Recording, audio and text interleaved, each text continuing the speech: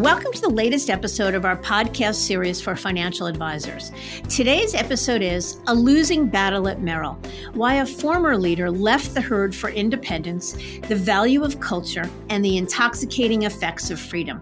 It's a conversation with Greg Franks, Managing Partner, President, and COO of Snowden Lane Partners.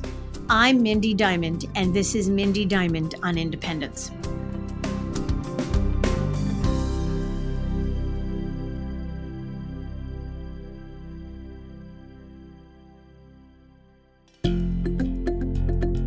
This podcast is available on our website, diamond-consultants.com, as well as Apple Podcasts and other major podcast platforms. If you're not already a subscriber and want to be notified of new show releases, please subscribe right on your favorite podcast platform or on the episode page on our website. For Apple Podcast users, I'd be grateful if you'd give the show a review. Your input helps us to make the series better and alert other advisors like you who may find the content to be relevant.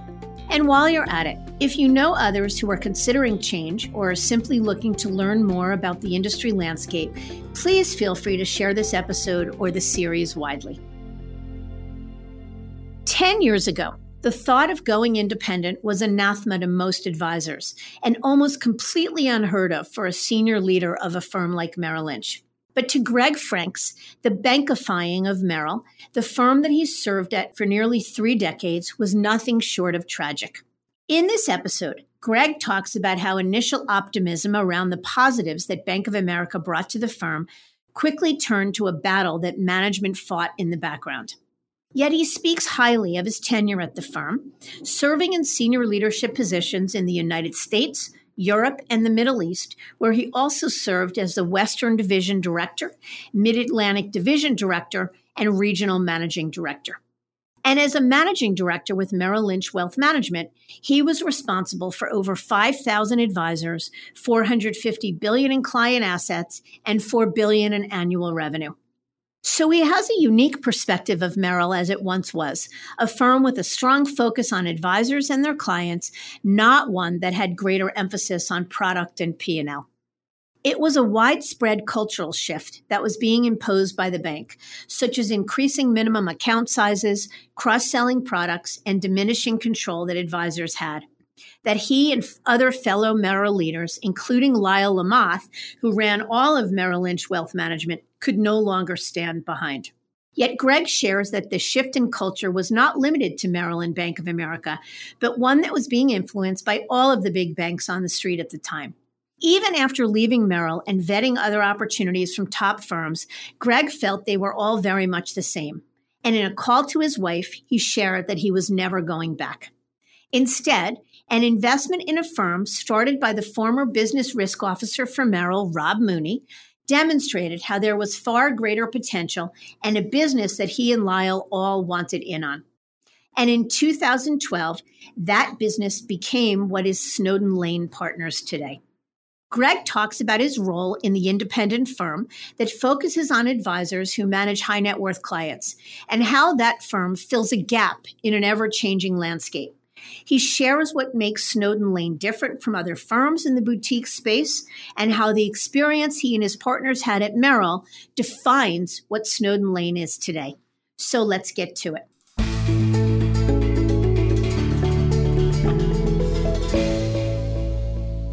Greg, I just want to thank you so much for taking your time to join me today.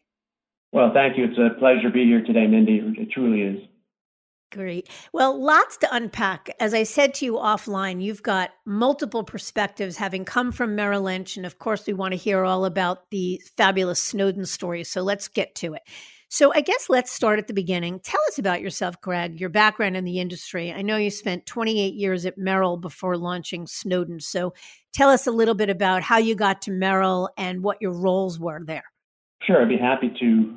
It's hard to believe this is my 38th year in the business, so a long time. But I started in 1983 as a trainee in the New Orleans office for Merrill Lynch, April of 1983, and then became a financial advisor, or back then it was called account executive, in the summer of 1983 in New Orleans, and remained as a financial advisor for a number of years down in Louisiana. And then after a period of time, I was just drawn to the side of management and was lucky enough to be selected to go into management with Merrill Lynch in 1987. Yeah. So, a couple of questions. I know in your last role with the firm, you were responsible for more than 5,000 advisors, 450 billion in client assets, and 4 billion in annual revenue. So, that's a lot of responsibility and obviously what must have been a well-paying job. So, what was going on to make you want to leave a role like that? Leading up to that, if I could, is, it just had a great run. Merrill Lynch was a different place, obviously, back in the 80s and 90s. And I was fortunate enough to run various complexes and regions. And then I went overseas and spent a number of years overseas running our London office and then being the executive director of the Middle East based in Dubai. And then that all culminated with eventually me running geographically half of the United States and for Merrill Lynch, which I really enjoyed. And I was on the operating committee, executive committee, and it was terrific. Yeah, but having gone through all of that, and obviously there was the merger, and I stayed 3 years after the merger as well. Things were changing, but we must have restructured during my times in management at least 20 different times, as you probably know. As anybody who's listening, you've survived so many restructurings. And so after 3 years after the merger, they restructured yet again. And the divisions that we had 3 divisions, the West, the East, and the Central, I believe, and those divisions went away. So effectively, my job went away. So they went back to regions. And so I guess I could have gone back to a region again. But I'd done that. And I would be honest with you, I was somewhat disenchanted with the direction that Bank of America was taking Merrill Lynch. Several of my colleagues, such as the 2 colleagues I'm in business with today, had all already left. And I just felt it was time. It was the right time. I had a great run, but I didn't want to stay there anymore. I wasn't happy with the direction of things. And I love Merrill Lynch so much. I couldn't stay and be part of that. We hear that all the time. People just mourn what was. Could you be a little specific with us, Greg? What specifically had changed at Merrill since Bank of America took over? Well, someone told me many years ago is that we've been through a few mergers. They said it's all wine and roses in the beginning. And then after a period of time, whatever that period of time is, you're in a meeting and then someone leans over the table and says to you, but we bought you and we didn't buy you to do it your way. And so that's what's happening. I think that the bank is, for lack of a better word, bankifying Merrill Lynch.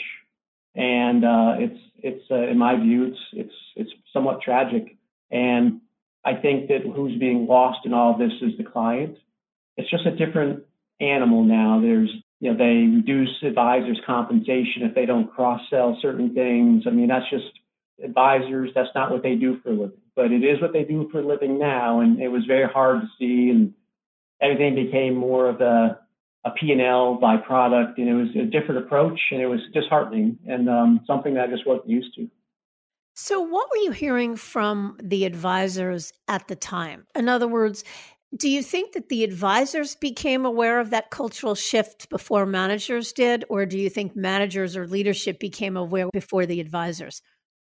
That's a great question. I think that in the beginning, myself included, everybody was really optimistic.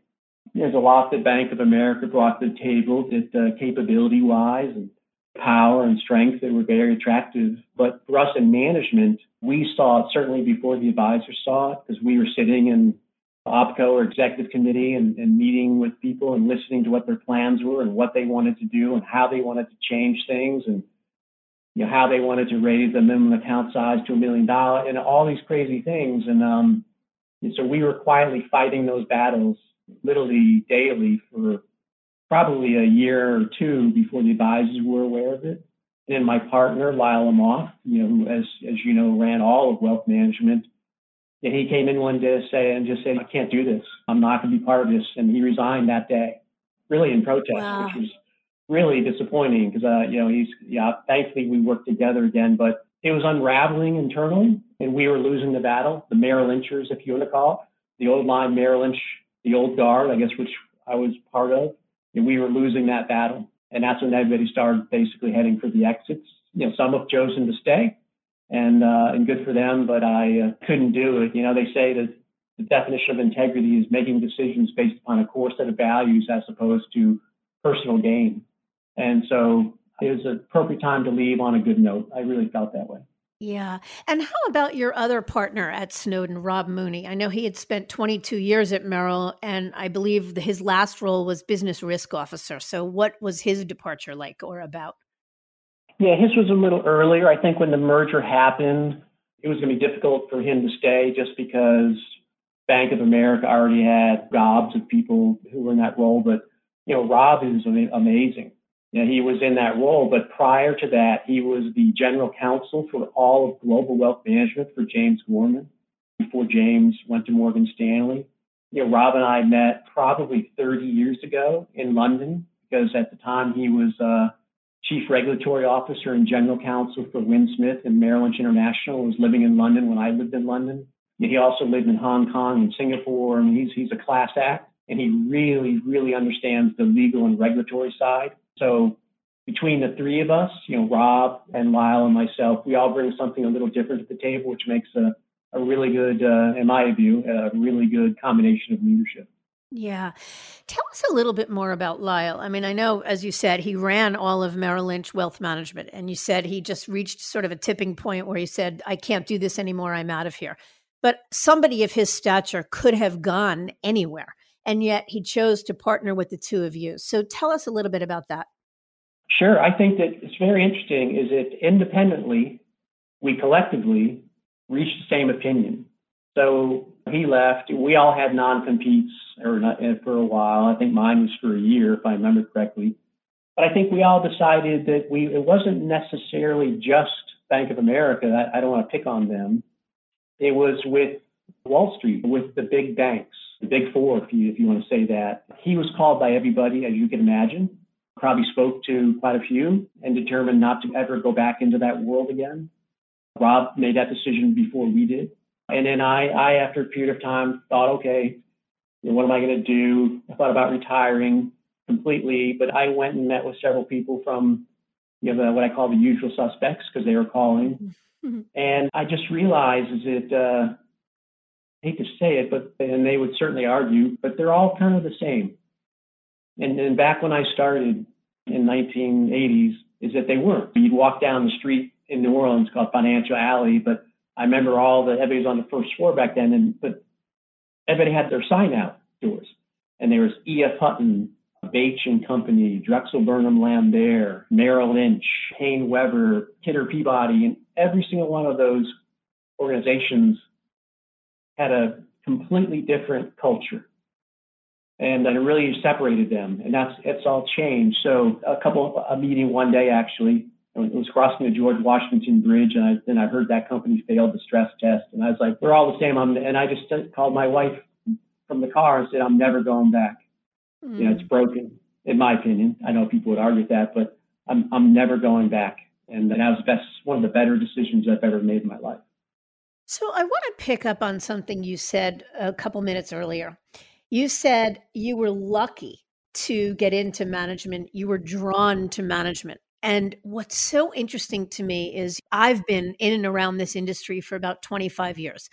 When I started this business, that's exactly what it was. It was a privilege to be asked to be in management, branch management, complex management, senior leadership, whatever it was. But round about 10 years ago, that began to change, at least from my perspective and what I was hearing, that it was more of a punishment. The managers were the ones that were the most vulnerable because they didn't have a book of business and they were being held responsible for whatever went on with those beneath them. And one of the constituencies that we are seeing move a lot, or what's driving movement more lately, first, it was the breakaway advisors. The advisors began to see what you saw, which is all the big firms are the same. To move from Morgan to Merrill and Merrill to UBS is sort of just a change of jersey, but doesn't do a lot. And the managers, the ones at least that had drank the Kool-Aid, were saying things like, yeah, planned attrition, a couple are leaving, no big deal.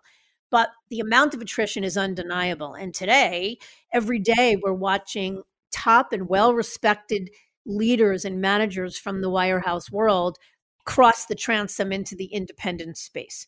So I guess that's a lot. Two questions. One, do you still believe today in the notion of being drawn to management and being lucky to get into it? And what would you say to managers, to leaders in the wirehouse world? Look, plenty of them love it and should, and good for them. We're not looking to convince people, but there are plenty that are unhappy, that are seeing the handwriting on the wall and worried. What would your message be to them? Great question. When I went into management, it truly was very hard to get into management, enormously difficult. You had to be nominated. Then you had to go to an assessment center with a large group of people, a 3-day process of role playing and being assessed. And I can't remember, I think there was 27 people in our class, 9 made it. I was lucky to be one of those 9. So it was something you really aspired to. And I can remember the manager that I had in New Orleans. His name was Morrell Trimble. And he was somebody to really look up to. He had enormous power. And he was hand-selected by Darwin Fenner of Maryland Spears Fenner and Smith, who used to run the New Orleans office. And he was a real gentleman. And quite frankly, that's where the money was as well back in the day. But it was a prestigious role. So that's why I wanted to do it, to try and make my way through that process. And it was great. And over the years, running various, whether it was Houston, Texas, or Baltimore, or various complexes that I ran, or regions, I and my colleagues, we really had enormous power to make decisions, spend dollars, make personnel decisions, make expansion decisions. And it was great. And you could create a culture. And I think that unfortunately, I think that has changed is that it was also unique is that back during that time is that every single chairman of the board of Merrill Lynch & Co. started off as a trainee financial advisor. And so that gave them empathy and understanding. It gave me empathy and understanding because I did it as well. I cold called and built a book, and as Lyle did. And I think that it helps when you make fundamental decisions on what resources or needs or feedback that a financial advisor needs. And so now what's happening is that most people in leadership have minimal, if any, power because they have to reach out to the people above them and then go to HR and then go to legal, and then the answer is usually no. And so they really are just caretakers of an organization implementing the plan that was given to them by somebody above them. And so the advisors have picked up on this. And what's happening is the advisors now are bypassing their managers because they know they cannot get a decision, because they know the managers don't have the authority to render a decision. So it's starting to make many of these organizations somewhat dysfunctional. Whether Bank of America is better or worse, I don't know. What I hear is that it's more difficult because they're starting to replace many of those great leaders with people from the bank who are now running complexes and regions, and they've never sat in a chair of a financial advisor. And that really shows a disconnect between them and the people who they're supposed to lead. So I think the leadership part has kind of gone out the window, and it's more an administration part. And that's what makes people become disaffected.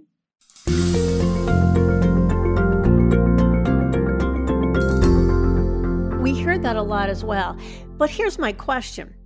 A lot of these folks are making an awful lot of money. So even though they see the handwriting on the wall, they know that with great attrition and an inability to recruit comes less money at some point down the road.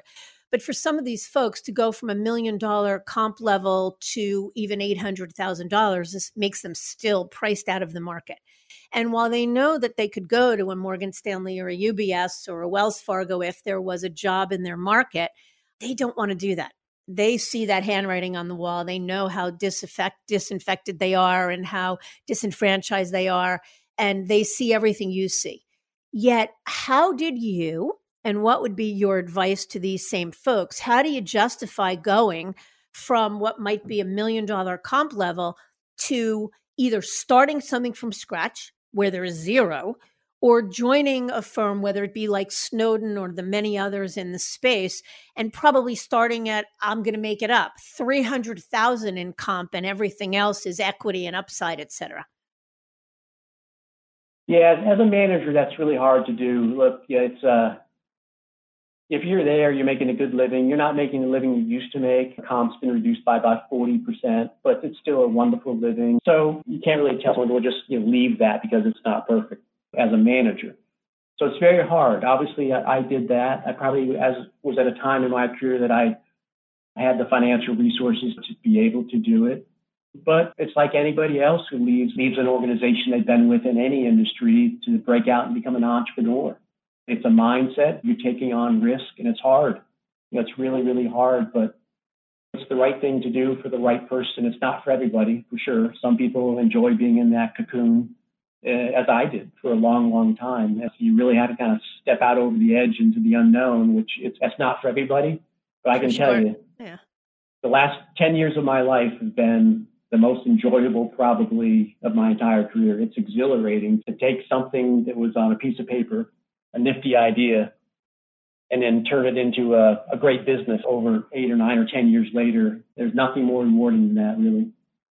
Thank you for that. I appreciate that answer. But let's pivot to Snowden Lane, the firm you built on a piece of paper or envisioned on a piece of paper 10 years ago. So you are the managing partner, president, and COO. Tell us a little bit about why you and Lyle and Rob founded it. What were you looking to solve for at the time? Sure. Well, in fairness, Rob kind of is the one who founded it, although it was oriented slightly differently, more towards the international space. So what happened is that he approached Lyle and myself at slightly different times, but relatively at the same time, to ask if we would just become investors. And so I decided to do that and put capital into the company because I thought it would be a really interesting investment. And I was learning much, much more about the independent world. So I started to become a believer in it. Then they asked if I'd go on the advisory council. So I did that as well. And then after learning for a period of time, Lyle and I both got together and we went to Rob and said, we think this could be a really big business. We think the trends are, undeniable. And they're macro trends. They're not secular trends. And that's when I went all in and joined full time, whatever it was back in 2013 or something like that, 2012. I guess it was. And then we started building it. And it was really interesting. It was very hard, much harder than we thought. And step by step, we slowly started building this firm. And then it's probably better than we thought it would be as far as size and brand and so forth. But it was we stepped in as a group and did it. And it turned out to be great. Yeah. Interesting. Harder than you thought, because 10 years ago, the ecosystem to support the independent space wasn't nearly as robust as it is today. So you were largely sort of flying blind and figuring it out for yourself. But what is Snowden Lane's value proposition? Yeah, it depends. It's different to different people. Obviously, we as a firm, I'll just explain because maybe some people don't know, we are fully independent, but we are a hybrid, which means that we can operate in the exact same way that a Morgan Stanley, or a Merrill Lynch or UBS can. So we are a fiduciary, we're a registered investment advisor, but we also can do brokerage business to facilitate certain types of transactions. So we can do both of those, which separates us from being a pure RIA. So we think that's very important. So to a financial advisor, really, our value proposition is basically what we're selling is freedom. You become free from the bureaucracy, free from the mandates, free to manage money in the way which you should for your clients. You're free to try and market yourself in different, unique ways. And in addition to that freedom, then you also have the ability to be an owner in something. Now you're not working for other people, helping make other people wealthy. And now you are on the same page with them and you're an owner, much like most of your clients, most probably. And that's very exciting in its own way. And then you are a true partner in the organization. Those things are intoxicating. And it also, I would say at the same time, is it gives you, this is very important actually, Mindy, it gives you the ability to speak to a client when you're making a transition or to get a new client. You have something to market. You work for a high net worth, fully independent investment boutique where you are both an owner and a senior partner. And I think that that's really amazing. We spoke to a client probably 6-7 months ago who joined us. It was very interesting. And he said, I have money with most everybody. And then his advisor joined us. So he came in to sign his documents. And so he was saying, basically, he said, it seems like all my people move around from time to time. And then he said, I was speaking to one of my other advisors recently who had just moved. And he said, it's all between the big four. And he said, okay, so explain this to me. Do I get better research? And he said, the advisor said, no, it's about the same. He said, do I get different products? And the advisor said, no, they're almost identical. You can count on that. He was okay. He said, do I get different pricing? No, your pricing will stay the same. So he said, oh, okay, so this is really just about you. It really has nothing to do with me, does it? And he said when John called and said he was making this move and John told me what was happening, he said, it's the first time, he goes, in 30 years that my advisor was doing something that was only about me. And I thought that was really enlightening, and it's very powerful. For sure. Very powerful. Greg, who are Snowden's financial backers? Yeah, so this is interesting. So unlike maybe some other of our worthy competitors, we founded this firm with our own money. So Lyle and Rob and myself, and usually large amount of our net worth into this company originally, because it costs a lot of money to start a company. And when you have staff and rent and no advisors, you have to fund that. And so that's how we did it. We thought it was the appropriate way to do it. And then when we started to get a little bigger, we realized, and we had some family and friends on the smaller side, that we needed, if we were really going to believe in this and make it big, that we needed more capital. So we spoke to a lot of people. We were represented by Sandler O'Neill, the investment bank, and Estancia Capital Partners out of Scottsdale, Arizona, made the decision to back us. Maybe they shouldn't have, because we were probably more of a venture capital investment than a private equity investment, but they did back us. And we've never raised money since that day. We're very proud of that. We know lots of people have raised money multiple times, but with the money they gave us, which was not a lot, we were able to grow this firm, and they've been fabulous with us. I mean, really good. They let us run the business. I think they're happy with what's happened. I know they are. And we've been happy having them as partners. And at some point here, they're going to probably step out, and they've done quite well. And probably somebody else will step in and take their place. But that's who our backers are. All they do is financial services, but they turned out to be a great partner for us. One of the concerns some advisors have about joining a private equity-backed firm, which many of these in the space are, is that they're not patient investors. And if a private equity firm wants to cash out, who will they sell to? So how can an advisor joining Snowden get comfort or understand, so Estancia steps out, what happens next? Yeah, good point. So some people ask questions, well, how do I know you won't sell to Bank of America? Merrill Lynch, right. Right, or Wells Fargo or whatever. Well, first of all, if we did that, I think every financial advisor would quit. Right. I would quit, and I know Lyle and Rob would quit, so that'll never happen. That's not a possibility.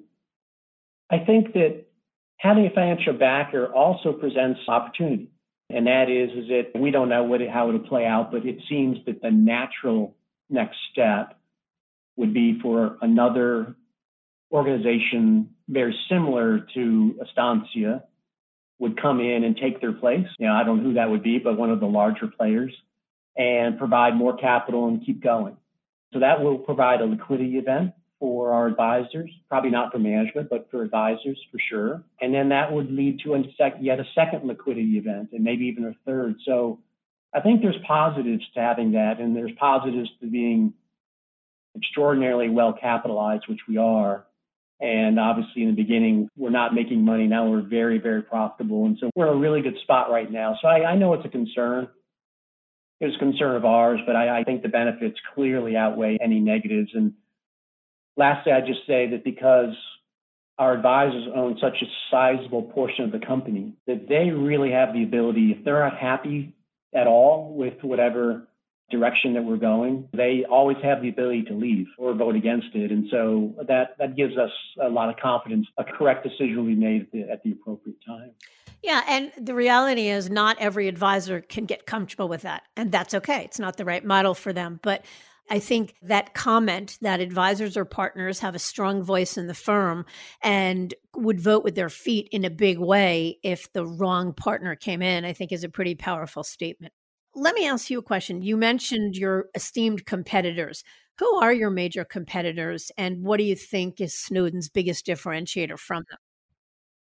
Yeah, it's really it's a fragmented world out there. So we really don't feel we have any, believe it or not, sure direct competitors, but we have competitors who are similar to us. So obviously the ones that you would come to mind would be say, Stewart Partners. So they're somewhat similar to us. Different in the sense is that currently they have plugged into Raymond James, which is a great outfit, but that means that their platform is really the Raymond James platform. But I know they're trying to change that, and they have a really good leadership team. So I think they're a really good firm. I think Sanctuary is another competitor, Jim Dixon, who we know well, and I think they're doing a really great job. Different company though, in the sense is that at Snowden Lane Partners, everybody who joins us is an employee. They truly work for a firm and work for Snowden Lane Partners. And I think Sanctuary is more of a 1099 model where you plug into their platform. And so it's a different approach. And yeah, I think that people who join us would never join, say, a Dynasty or a Sanctuary or LPL, and the people who would join them would never join us. So I think all the models are kind of self-selecting. And I think another competitor would be Rockefeller. But again, they're totally different in the sense that there's no equity. Only management has equity. So you're really going there to be just an employee. And they're kind of building a mini Merrill. So they have investment banking, sales and trading, capital markets, and wealth management. So it's very attractive to the right person. It's just not our approach. Right. And I know you have a focus, or at least a good number of your advisors focus on the international space. I know you recruited just a number of the advisors that came from Wells Fargo who could no longer do international business there. So is that one of your biggest differentiators? Because not all firms want to do international business. Yeah, I'm not sure where we are now, but probably 35% of the firm is international. We entered that business many years ago. We have international advisors in New York who only cover Asia. We have international advisors. Our entire office in San Diego is all offshore, primarily Mexico, Latin America, a little bit of South America. The office in Miami was originally started with non-Wells international advisors. So we really embrace it. We know it. Big part of our heritage as individuals, Rob and I. So we've always liked it. We think we understand it, and we think it's a big world out there. Mm-hmm. And there's great businesses being created around the world that are really attractive, and we want to do business with those owners and those families. So we are one of the few people, although interesting enough is that the Wells Fargo announcement did make a lot of people say that they're going to go into international, and I think they're learning, but we'll see how that works out because learning the international business is very complex, very complicated, and you tend to learn the hard way. So Rob and I, the many years of experience in the Middle East and Asia and Europe, we think we're in a good spot with that. But clearly, it's a differentiator for us. I think the fact that we are 100% transparent, open architecture, which is specifically why we chose a Bank of New York Mellon. They provide us with their technology and their trading systems, but they have no products to market us at all, no research to market us. So it's very pure.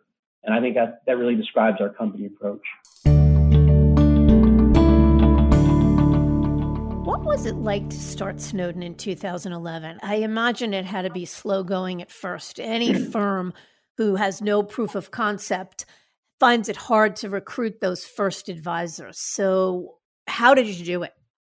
It was brutal. Yeah. It was really hard because, the first question that we received is who are you?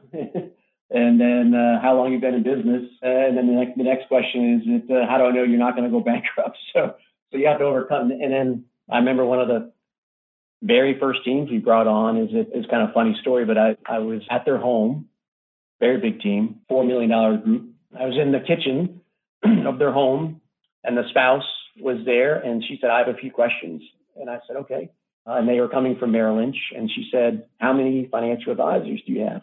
And I didn't want to answer that question because we had 4. So I said, well, what do you mean? And she said, well, I mean globally. And I said, well, if your husband joins, it'll be 5. So that was hard. And we had to kiss a lot of frogs to find the prince, but we did it one person at a time. And our first office was in Pasadena. Where we had 2 Merrill Lynch groups join us because in the beginning they knew us, so we knew them. So that was really important that happened. I think that led to other people joining, and since then now we have advisors from Merrill Lynch, Morgan Stanley, UBS, Wells Fargo, you name it. We probably have them all. But in the beginning it was a little certainly tenuous to to say the least. For sure. All right. So let's fast forward 10 years later and let's talk about what it looks like now. So you've had some real recruiting success, particularly of late. So tell us about how many advisors now, where did they come from, how much in total AUM, what does it look like now? Yeah, so we've been kind of steady Eddie. We've been very careful with our capital because someone didn't, quite frankly, lay a check on us for $100 million. And we've seen that before in the past, and people tend to make mistakes because you have too much money. So we are very careful. We offer deals in the marketplace that are probably well below what the going rate, but it worked out really well. Financially, it worked out quite well. And then last year, we brought in several teams from JP Morgan, a $500 million team from Merrill Lynch, and others. And then obviously we did really well this year with advisors from Wells Fargo and a couple others. So at this point, we are just a touch under $9 billion in AUM. I believe it's $8.7 billion as of Friday. So we're growing very rapidly. We have offices. We are a nationwide firm, which is very interesting. And it's a differentiator, and we're in major markets. So we're in New York City, obviously Connecticut. We opened an office in Buffalo last year. We're in Chicago, Pittsburgh, Washington, D.C., Baltimore, Miami, San Antonio, Los Angeles, San Diego. So we're across the board. I believe we have 64, 65 partners in the firm right now, financial advisors, and we've really grown very significantly. Although we're careful, we really, really believe that culture matters a lot. And I think we have just a dynamic, great culture in the firm. Everybody's on the same page. Everyone owns equity in the company. It's mandatory. And it's worked out really, really well. And it's very rewarding to come into the office and not have those tensions where someone's counting ceiling tiles saying that the person next to me has 3 ceiling tiles. I only have 2. And, I don't miss those days. So we've grown a lot. We can live now and survive just through our cash flow and profitability. But to do what we want to do, which is to continue to grow really rapidly, we'll probably have somebody else take Estancia's place to take us to the next level. I think that'd be the appropriate thing to do. But they ended up in a really wonderful place. So you mentioned offering deals below the going rate. 2 questions about that. Can you talk with us a little bit about the economics you offer, both ongoing advisor comp and transition deals? And then the follow-up question is, so if deals are below the going rate, what is it that made the 64, 65 advisors join the firm? Yeah, it's a really good question. I mean, we're not massively below, but we are below. We strategically said we never, ever want to lead with the highest deal. We've seen that movie before. It always ends really badly. If we ever meet with a financial advisor and they say, well, it's between you and, I'll just throw out a name, you and Merrill Lynch or Morgan Stanley, we generally end the meeting because we say, just philosophically, you're not on the right page. So the people who really join us are people who are at one of these major firms who are intensely frustrated. And the people who are frustrated are the people who are trying to grow. If you're not trying to grow, then you're bothered, but you're not frustrated. Because you're really not opening up new accounts, you're not marketing yourself. So you put your head down and just focus on a finish line. If you're trying to grow and you have a runway and you're a team, then the people who join us almost always are ones who have philosophically made the decision they can't stay where they are, or they won't.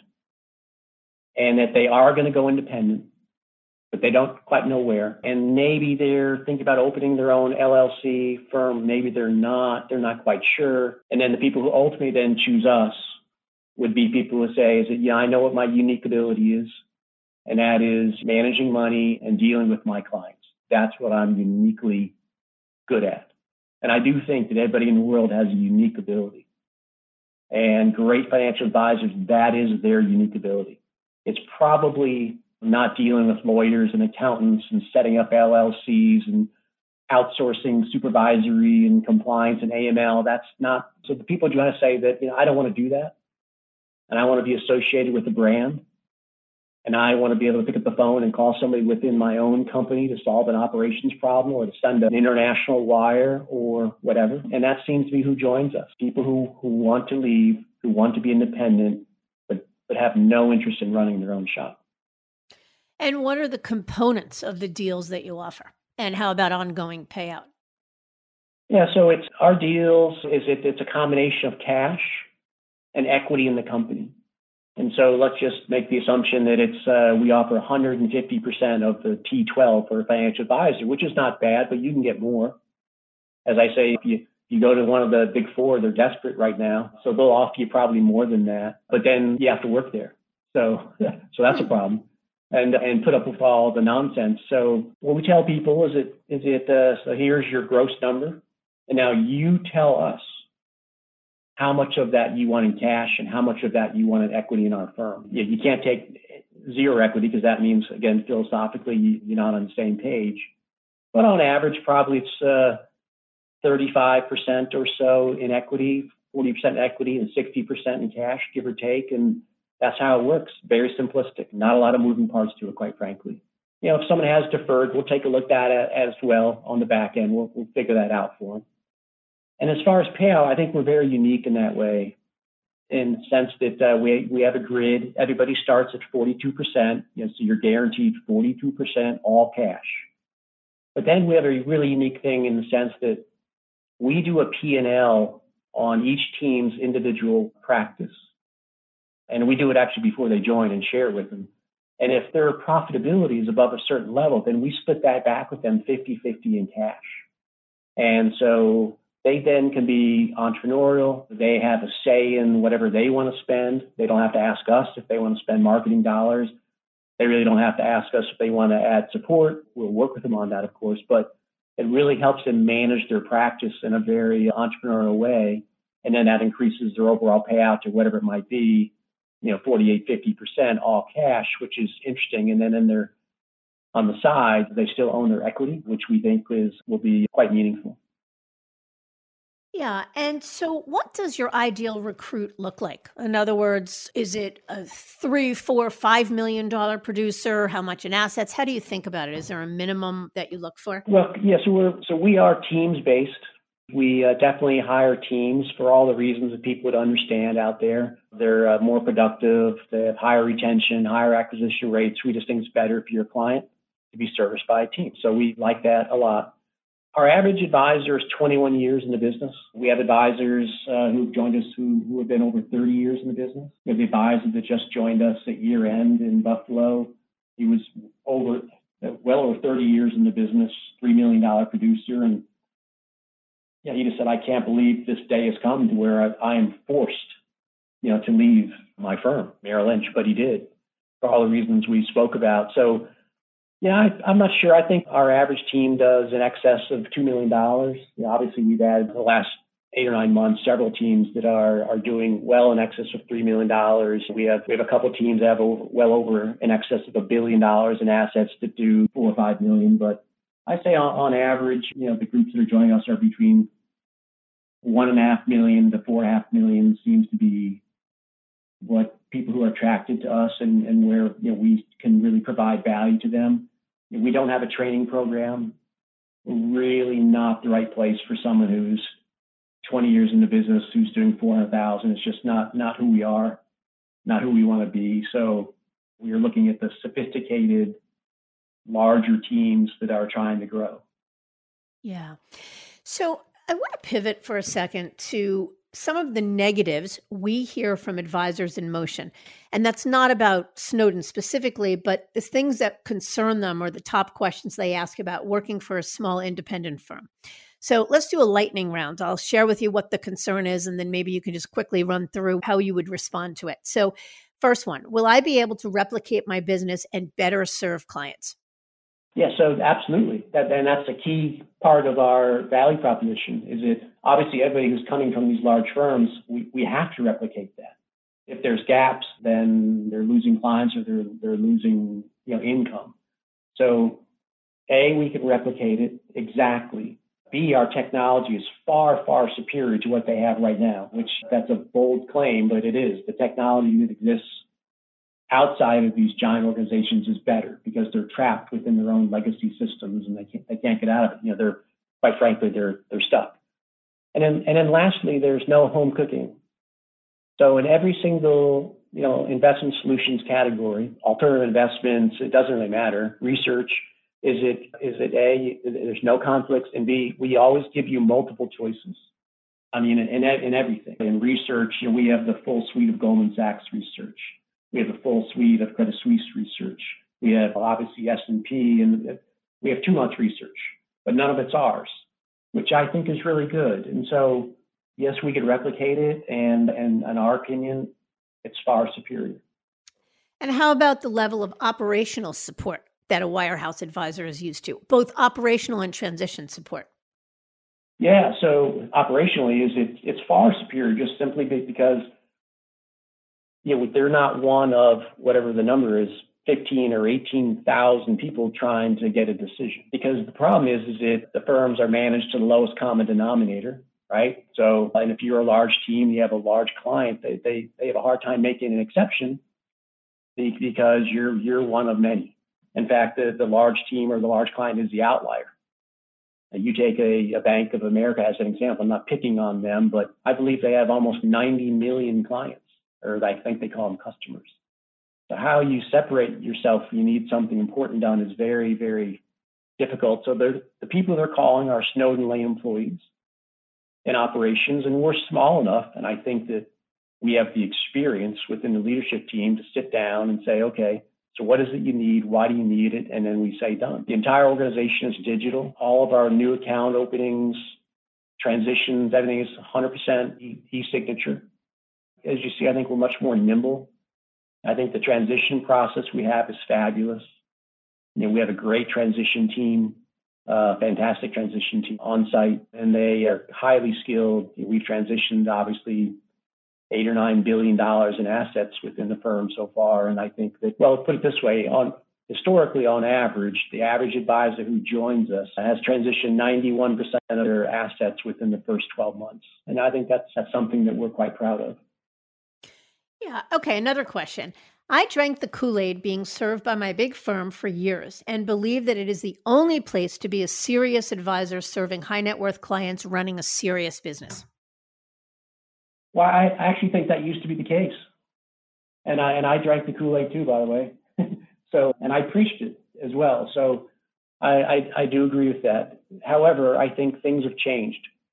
It's really interesting is that if you will go back and look at Detroit, the big four automakers, in 1980, this is very interesting, they had 79% market share of the U.S. auto industry.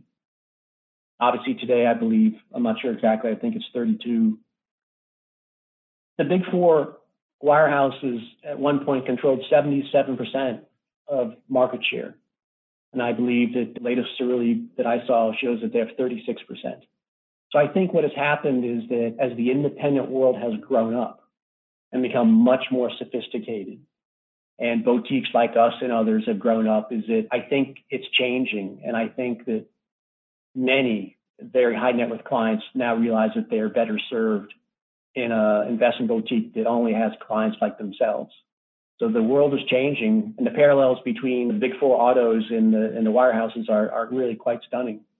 So, Greg, let me ask you a question. Is there a specific example or two you can give us of something an advisor at Snowden is able to do for an ultra high net worth client that he or she couldn't do at a wirehouse? Well, I mean, there's a lot of things.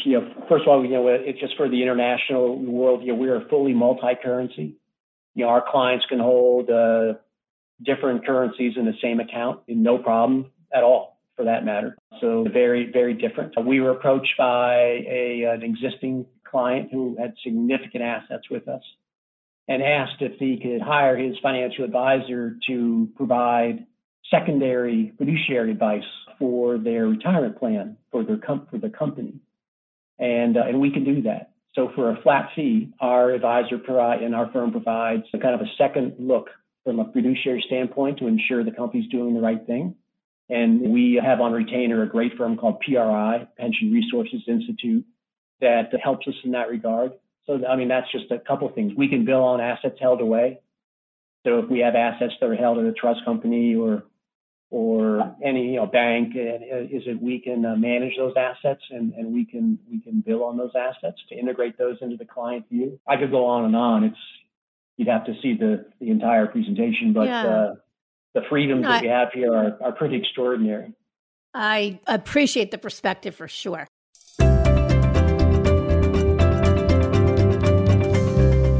Last question. So what keeps you up at night? I mean, every business owner worries about being disintermediated. So is it that, do you worry about increased competition, that other, for example, ex-wirehouse leaders will come out and build the next Snowden?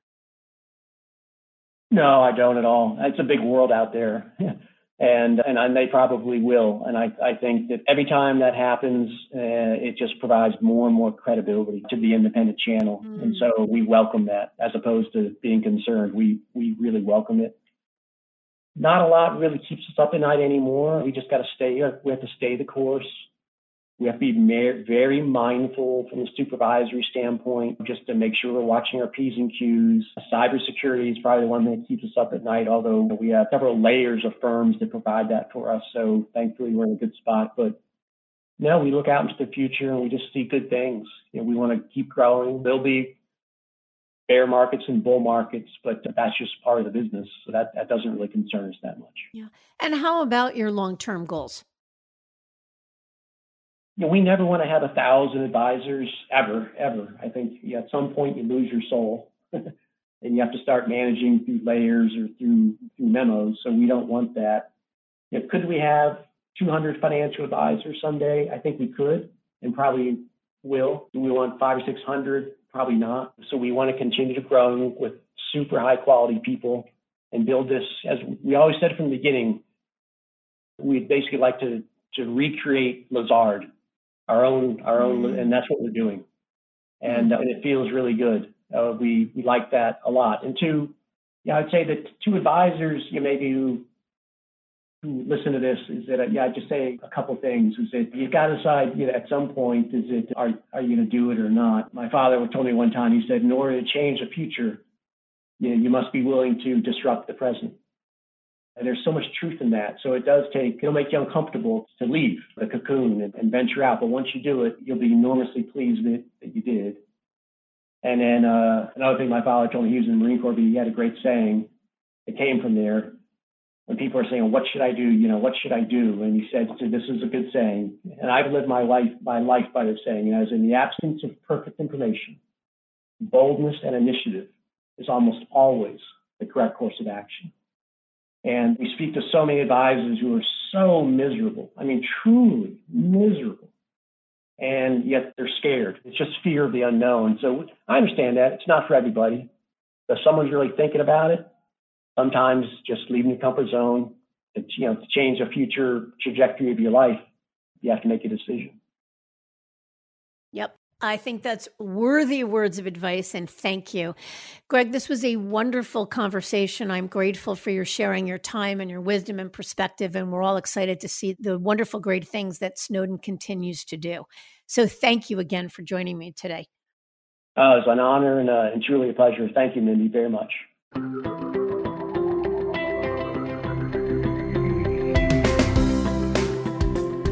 While we often hear the advisor's perspective of changes within the brokerage world, it's even more powerful to gain the point of view from management and to understand what led up to those changes.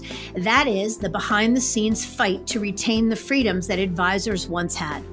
But as Greg Frank shared, it was a losing battle. So he took a bold step with other former Merrill senior leaders and built a firm designed to be the next Lazard. But ultimately, it was his advice that will ring true for many. To change the future, you must disrupt the present, and you must leave your comfort zone to do so. I thank you for listening, and I encourage you to visit our website, diamond-consultants.com, and click on the Tools and Resources link for valuable content. You'll also find a link to subscribe to regular updates for the series. And if you're not a recipient of our weekly email, Perspectives for Advisors, click on the articles link to browse recent topics. These written pieces are an ideal way to stay informed about what's going on in the industry without expending the energy that full-on exploration requires. Feel free to email or call me if you have specific questions. I can be reached at 973-476-0000. 888-8578 or by email at mdiamond@diamond-consultants.com. Please note that all requests are handled with complete discretion and confidentiality, and keep in mind that our services are available without cost to the advisor. You can see our website for more information. And again, if you enjoyed this episode, feel free to share it with a colleague who might benefit from its content. If you're listening on the Apple Podcasts app, I'd be grateful if you gave the show a star rating and a review. That will let other advisors know it's a show worth their time to listen to. This is Mindy Diamond on Independence.